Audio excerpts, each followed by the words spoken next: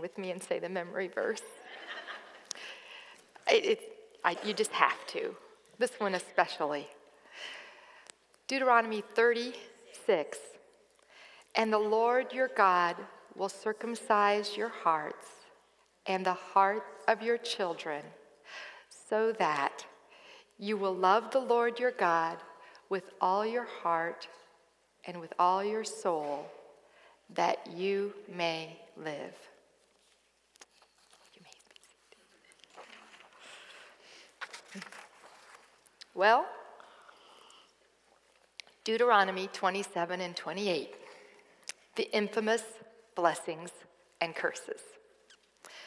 Back in September, Drew cited these two chapters as an example of Deuteronomy's pervasive tone of doom and pessimism. He pointed out, and I quote, "Those two chapters have a couple of paragraphs describing blessings and a couple of pages of curses describing the Israelites' future." So, here we are. Did any of you find yourselves literally cringing? And possibly, did you even start skimming over the gory details of some of those curses? I found it easy to get bogged down by them. And then I found myself taking comfort in the only comfort I could find. These blessings and curses were intended for the Israelites. God was speaking directly to them. I took comfort in that. And I took comfort in the fact that the Israelites lived under the Old Testament sacrificial system, a system of faith exercised within a perpetual cycle of physical sacrifices offered to atone for sin. Take comfort with me in this truth. The new covenant in Christ's body and blood has broken that cycle, that sacrificial system. Hebrews 10, 1 through 10. The law is only a shadow of the good things that are coming, not the realities themselves. For this reason, it can never, by the same sacrifices repeated endlessly year after year, make perfect those who draw near to worship. Otherwise, would they not have stopped being offered? For the worshipers would have been cleansed once and for all, and would no longer have felt guilty for their sins. But those sacrifices are an annual reminder of sins. It is impossible for the blood of bulls and goats to take away sins. Then down in verse 8 it says, "First Christ said, 'Sacrifices and offerings, burnt offerings and sin offerings you did not desire, nor were you pleased with them, though they were offered in accordance with the law.' Christ said, 'Here I am. I have come to do your will.' He sets aside the first to establish the second. And by that will, we have been made holy through the sacrifice of the body of Jesus Christ once for all." Utter comfort. Join me in prayer. Lord, this morning we just pause to acknowledge Christ's sacrifice. Without it, eternity could only hold the curse of separation. But through Christ, eternity can be spent in your presence. Thank you for the blessing of salvation. Today, Lord, my prayer is that the Comforter, the Holy Spirit, would lovingly convict each of us through the study of this passage. May we be confronted by the call to carefully walk in all your ways. Through Christ, so be it. Amen. While comforted by my position in Christ and its corresponding lack of personal connection to the blessings, although those would be okay with me, and no personal connection to the curses, woohoo, I'm also confronted by the eternal and applicable truths found within their context. The first truth that confronts in this passage, it's not in this passage, it's just an overarching truth that confronts us, is the fallen nature of humanity hasn't changed. We each fall under the curse of sin. We struggle against God's authority in our lives. So we intermittently follow and then go our own way. We obey with joy and a glad heart until we don't. Either by choosing to just obey on the outside, or by choosing to flagrantly disobey for all the world to see. That's who we are. Fallen, in need of a Savior. The second truth that confronts is that God hasn't changed. He's the same in Deuteronomy as he is in John 3:16. He hasn't changed. Our first memory verse this year was Deuteronomy 4:39. Know therefore today and lay it to your heart that the Lord is God in heaven on earth, and heaven above and on the earth beneath. There is no other. Last week, Diana tenderly shared the blessing of her list of I knows. And while soaking in the joy and contentment she so authentically conveyed, I was in the car soaking in it when two songs played back to back on the radio. And my heart was pricked once again as I heard these words as if they were coming out of her lips to us and out of the Lord's heart to us. I want you to know the God I know. You've got to know the God I know. And then right after that, every blessing you pour out, I'll turn back to praise. When the darkness closes in, Lord, still I will say, blessed be the name of the Lord. Blessed be your glorious name. Diana, you testified to processing the truth of what can be known. Not everything can be known, but what can be known about God. And you testified to going beyond, intellectually grasping the I knows, to actually internalizing the effects of those known truths. You encouraged us all to know and lay it to our heart. There is no other. God never changes.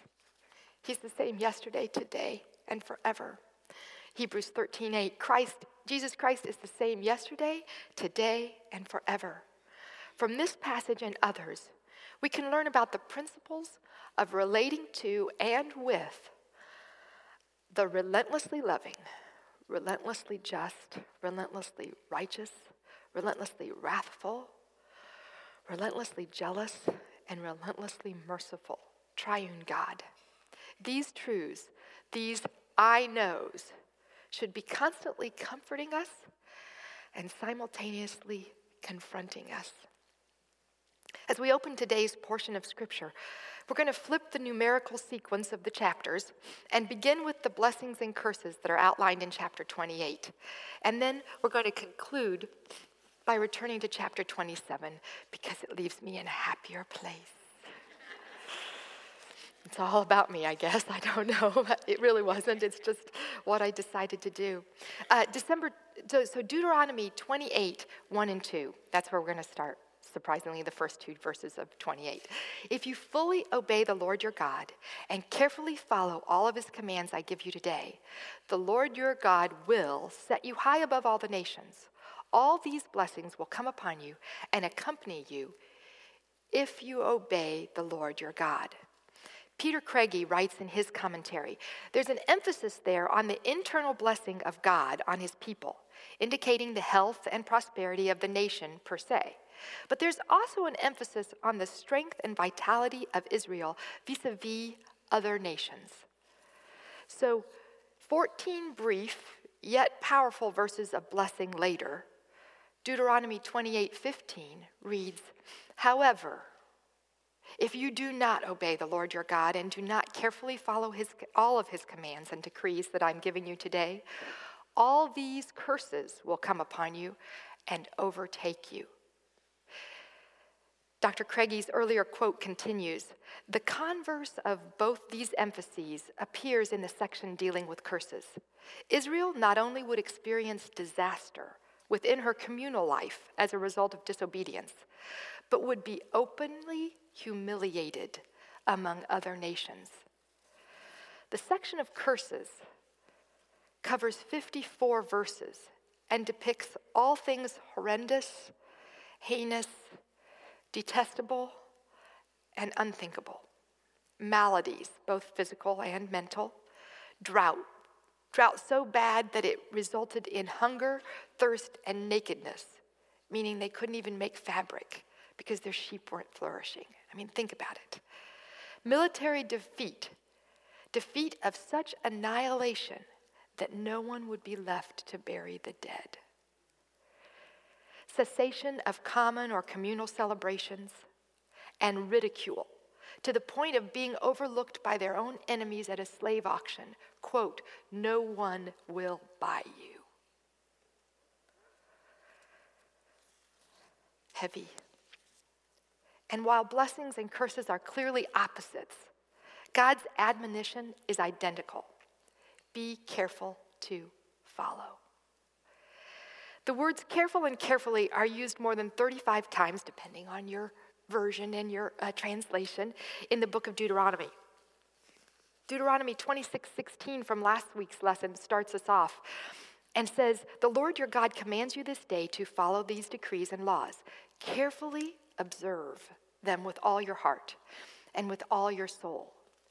Moses over and over implores the Israelites to be careful, to do what it takes to foster their relationship with the Lord their God, to follow and love God with all their hearts and souls. Be careful, take care as you relate to the Lord your God. The very idea of being careful or taking care always makes me think back to some of the most rambunctious days of motherhood. And I did say of motherhood, not just childhood, but of motherhood. During those developmental years of my motherhood, I remember often saying, "Stop blank," fill in the blank, "stop." And then I recall hearing these heartfelt and honest replies. "I'm not trying to blank." And I would respond and say, "Well, you need to try not to blank." For instance, picture a puddle-filled yard, releasing the boys, your children, into it. And I say, "Stop getting in the mud." And they say, "I'm not trying to get in the mud." And I say, "You need to try not to get in the mud." Now make that yard life, and mud the mess of sin. And God says, "Stop sinning." And we say, "I'm not trying to sin." And he says, "Be careful and try not to sin." Honestly, that tiny shift in emphasis changes everything. We may not be intentionally seeking puddles and stomping in them to flagrantly disobey, but we also may not be taking care to avoid entering messy situations of sin. Carefully tending our relationship with God means more than not stomping in the mess on purpose. It means intentionally planning your course to avoid not only the middle of the puddles, but even the edges where the mud just begins to form. Carefully tending goes even further than that, and it includes looking for the low spots in the grass, which can be deceptively soggy and also land you in a mess. Walking in all of his ways, being careful to and being careful not to, requires a high level of awareness. The Israelites were commanded to obey and follow. And as they followed the Lord's commands, decrees, and laws, they could see God's leading and identify his blessings because their gaze, their focus, would be on the one they were following. And when they didn't obey, didn't follow, turned away, forsook the Lord their God, they headed away from God's leading. And their self-induced change in focal point, they did it. They turned their focal point away. That self-induced change obscured their view of God's presence. So where is your focal point? Are you consistently, wholeheartedly following after God? Or have you turned to follow your own path according to your own wisdom, and thus obscuring the view, your view, of the one you're supposed to be following? God's call to the Israelites was to carefully obey and follow. We've seen that specific outcomes were connected to being careful to follow or not being careful to follow. It would be easy to reduce the blessings and curses to simply being the result of either moral goodness, moral fortitude, obedience, resulting in blessings, or evil doing and rebellion, resulting in curses. But if we do that, if we reduce it to just simply that equation, if then, which it certainly is, we could miss the fuller explanation of why Israel would enjoy a state of blessing or a season of curses. John Murray, author of The Covenant of Grace, writes, Israel was God's covenant people. God, in sheer grace, displayed many mighty acts of deliverance on her behalf and took her into covenant. In gratitude, Israel accepted his invitation. It was her covenant with Yahweh which created, sustained, and gave meaning to her nationhood. To disobey Yahweh was to betray and reject the very source of her life. The only way for Israel to live her peculiar life was to remain in fellowship with Yahweh. In that fellowship lay her entire peace, her whole peace, the totality of her well-being. And out of fellowship with Yahweh, she was cut off from life. If his sovereignty were denied and his law rejected, Israel would depart into the way of death. He, God, would then enter into controversy with his people and would bring his judgment upon them so that they might be purged, refined, and restored. What an illustration of judgment with God's view, which is towards repentance and renewal.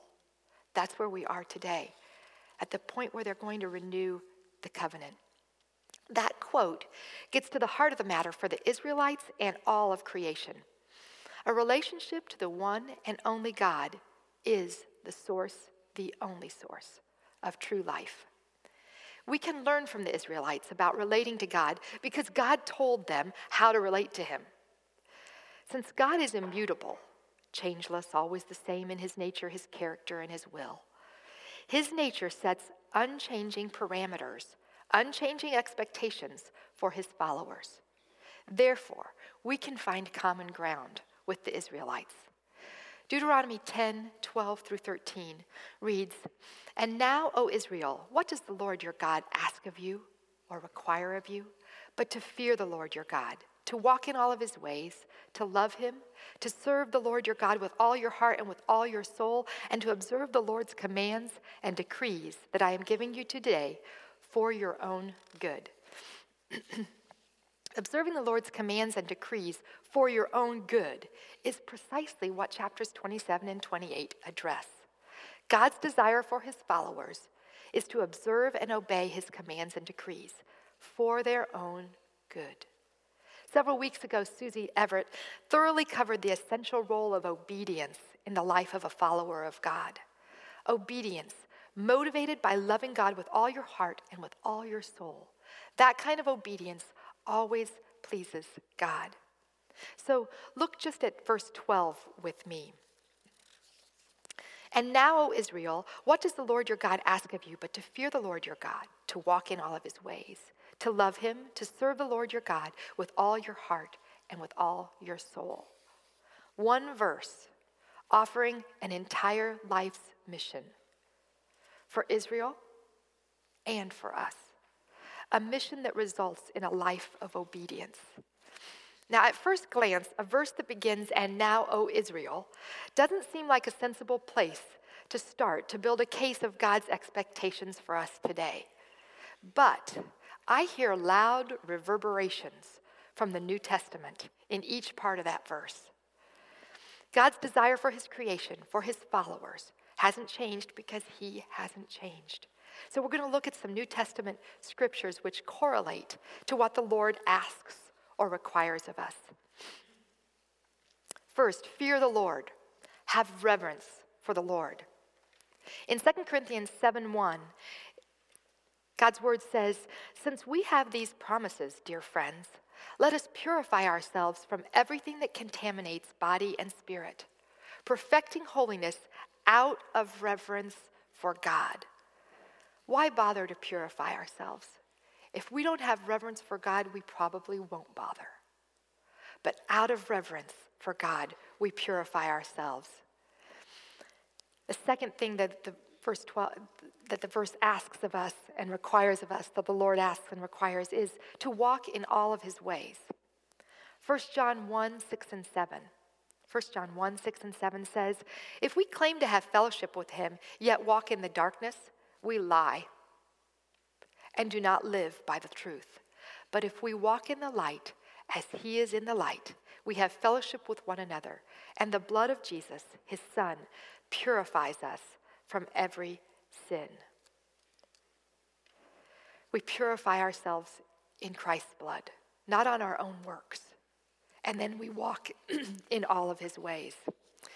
The third instruction for relating to God was to love him. I have to say that each one of these 4 requirements, or what the Lord asks of us, has so many corresponding verses that at first I had narrowed it down to my top 5 for each. And then it was way too long. And so I cut it down. Okay, top three. And it was still pretty long. So I decided we'll go with 1 or 2. I decided we'd go with 1 and then couldn't do it. So in love him, we have 2. 1 John 3, 16 through 18. This is how we know what love is. Jesus Christ laid down his life for us, and we ought to lay down our lives for our brothers. Dear children, let us not love with words or tongue, but with actions and in truth. There's a progression in that verse that I love. It goes from being a recipient of his love to becoming enabled to demonstrate that same love. So we're to love him. Galatians 5:6 says, for in Christ Jesus, neither circumcision nor uncircumcision has any value. The only thing that counts is faith expressing itself in love. A circumcised heart, loving the Lord your God with all your heart and with all your soul. The 4th requirement for relating to God is to serve the Lord your God with all your heart and with all your soul. Romans 12:11 says, never be lacking in zeal, but keep your spiritual fervor, serving the Lord. There's the object, serving the Lord. And Galatians 5:13 says, you, my brothers, were called to be free, but do not use your freedom to indulge the sinful nature. Rather, serve one another in love. There's a horizontal and a vertical of this serving the Lord. Both are to the Lord. Under the Old Testament covenant and the New Testament covenant, God provides clear expectations for a relationship with him. Each of these categories of expectation has one and only one object, the Lord. Fear the Lord. Walk in all of the Lord's ways. Love the Lord. Serve the Lord with all your heart and with all your soul. The central person in our life is the Lord our God. So how are we caring for or tending to our relationship with the Lord? Back to chapter 27. Chapter 27 provides a foundational model for relating to the Lord. At the beginning of our scripture passage today, we find the Israelites standing redeemed from wandering and poised for renewal. As part of the covenant renewal process, they are instructed to display the words of the Lord, to build an altar, to offer burnt offerings, and burnt offerings signify complete dedication or consecration to the Lord, and to sacrifice fellowship or peace offerings, to eat together and to rejoice. All of this was to be done in the presence of the Lord your God. In other words, they are instructed to worship the Lord as they renew God's covenant. This is the format God provides for tending to our relationship with him, worshiping him. God's instructions in chapter 27 plainly put first things first. It's as if he's saying, draw near to worship, take a break from the conquest of other nations, and focus on me, on my words to you, on declaring your dedication to me, on expressing your relationship with me, and on focusing on our joy in being together. The worship service on Mount Ebal brought the Israelites up the mountain into the presence of the Lord. Psalm 121, 1 and 2. I lift my eyes up to the hills. Where does my help come from? My help comes from the Lord, the maker of heaven and earth. Worship is a true picture of fixing the gaze of our heart on the Lord. Intentional worship involves being careful to follow after our Lord.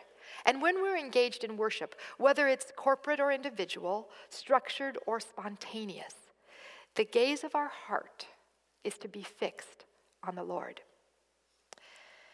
So following the Lord in worship requires us to lift our gaze up to him. No longer should, if these are circumstances, and for the ladies listening, I'm wiggling my fingers in front of my waist.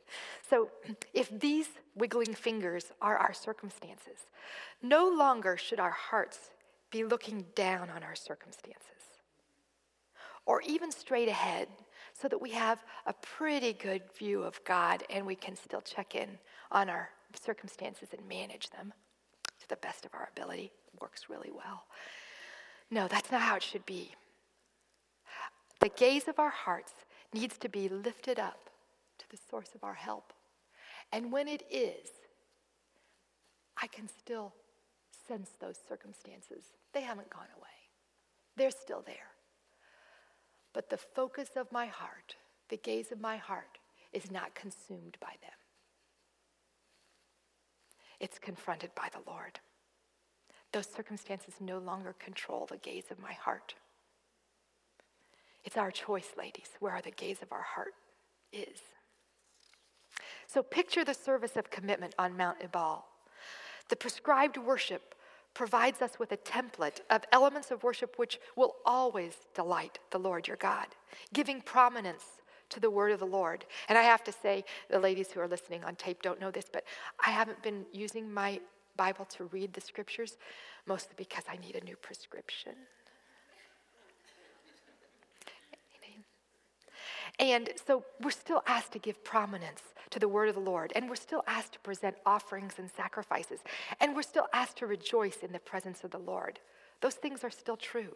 The new covenant brought freedom from the repetition of animal sacrifices, but in place of those literal sacrifices, believers are still called to offer sacrifices. We're now called to Hebrews 12:1, present your bodies a living and holy sacrifice, acceptable to God, which is your spiritual service of worship. 1 Peter 2:5 also says, you also, like living stones, are being built into a spiritual house to be a holy priesthood, offering spiritual sacrifices acceptable to God through Jesus Christ. The underlying idea of the spiritual service of worship requires a change of mindset. It's not offering literal sacrifices anymore. No, we changed from going to an altar to worship. It changes from that to worshiping wherever we go. Not going to worship, but worshiping wherever we go. Our daily life is meant to be lived out as a spiritual sacrifice of worship, a constant response to who God is and what he says and does. To sacrifice means it's the surrender of something for the sake of something else. A sacrifice requires putting someone or something else ahead of yourself, not being consumed by your circumstances, putting the gaze of your heart on someone beyond you, ahead of yourself, putting God's word, putting God's truth ahead of what you might feel. The I knows come back. Hebrews 13:15-16 mentions two specific areas of spiritual sacrifice. Through Jesus, therefore, let us continually offer to God a sacrifice of praise, the fruit of lips that confess his name. And do not forget to do good and to share with others, for with such sacrifices, God is pleased. So one spiritual sacrifice that pleases God is found in verse 15. Continually offer to God a sacrifice of praise. This component, praise, was evident in the Israelites' worship. They were to rejoice in the presence of the Lord on Mount Ebal. We're also commanded to offer sacrifices of praise. Ephesians 5:19 gives some specific instructions on our praise. Speak to one another with psalms, hymns, and spiritual songs. Sing and make music in your heart to the Lord, always giving thanks to the Lord, to God the Father for everything, in the name of our Lord Jesus Christ. From this verse in Ephesians, it's clear that worship is relational. We're in a relationship with God. It's relational, and it doesn't only serve that vertical purpose, but also a horizontal purpose. Speak to one another. Sing and make music in your heart to the Lord. Our sacrifices of praise please God by bearing witness to one another in the church and to the world about who is without faith in Christ. They bear witness to the world and to one another. Believers can edify or build one another up by our corporate worship. Speak to one another with psalms, hymns, and spiritual songs. That verse is a command, one that we can't implement and integrate into our lives of worship if we haven't the foggiest idea what those three nouns mean. Psalms. These are inspired writings of God. They're found in the book of Psalms. I think that any scripture could be set to music, but Psalms are pointed out here as inspired writings of God. They're usually set to music and sung to the Lord. I don't know how many of you have ever looked. There are directions to the choir director. There, it notes different kinds of things at each psalm, or most of them. And it struck me that King David wrote some of the most beautiful psalms of worship. That same King David who followed carefully until he didn't. And then he repented and followed anew. Those are psalms. So psalms, hymns, spiritual songs. Hymns. Hymns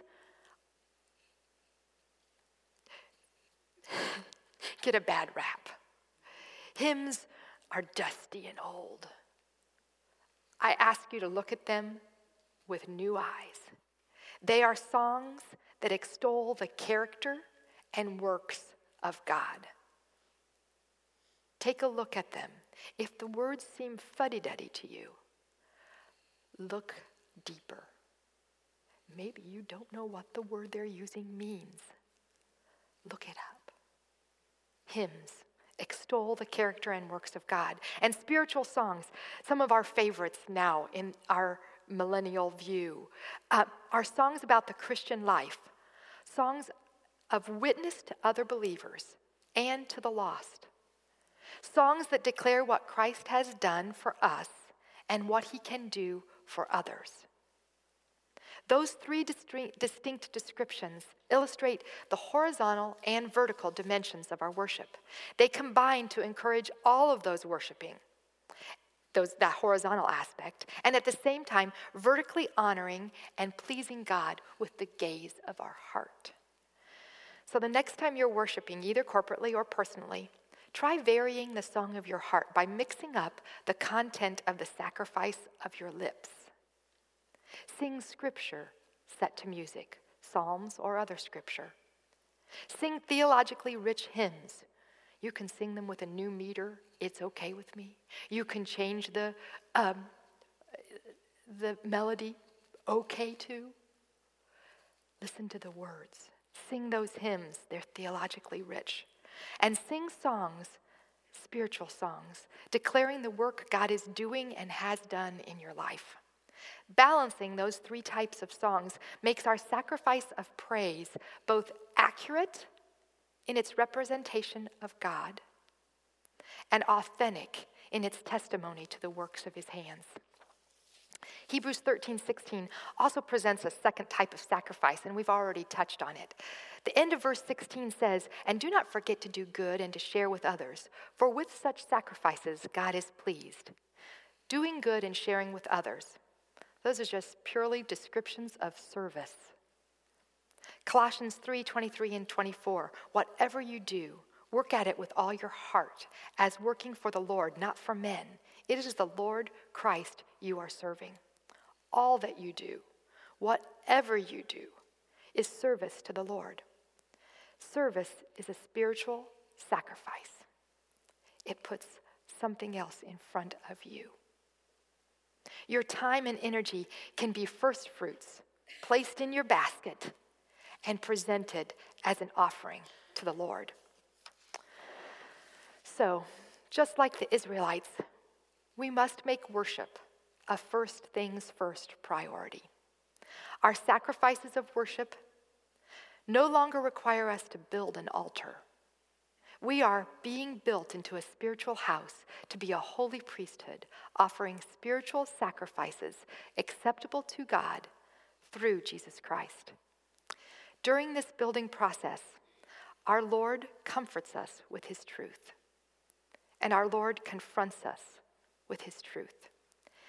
His desire is for us to respond with reverence, love, and service as we carefully and humbly walk in all of his ways. May our lives of moment-by-moment spiritual sacrifice cause those around us to hear these words. I want you to know the God I know. You've got to know the God I know. So be it. Amen.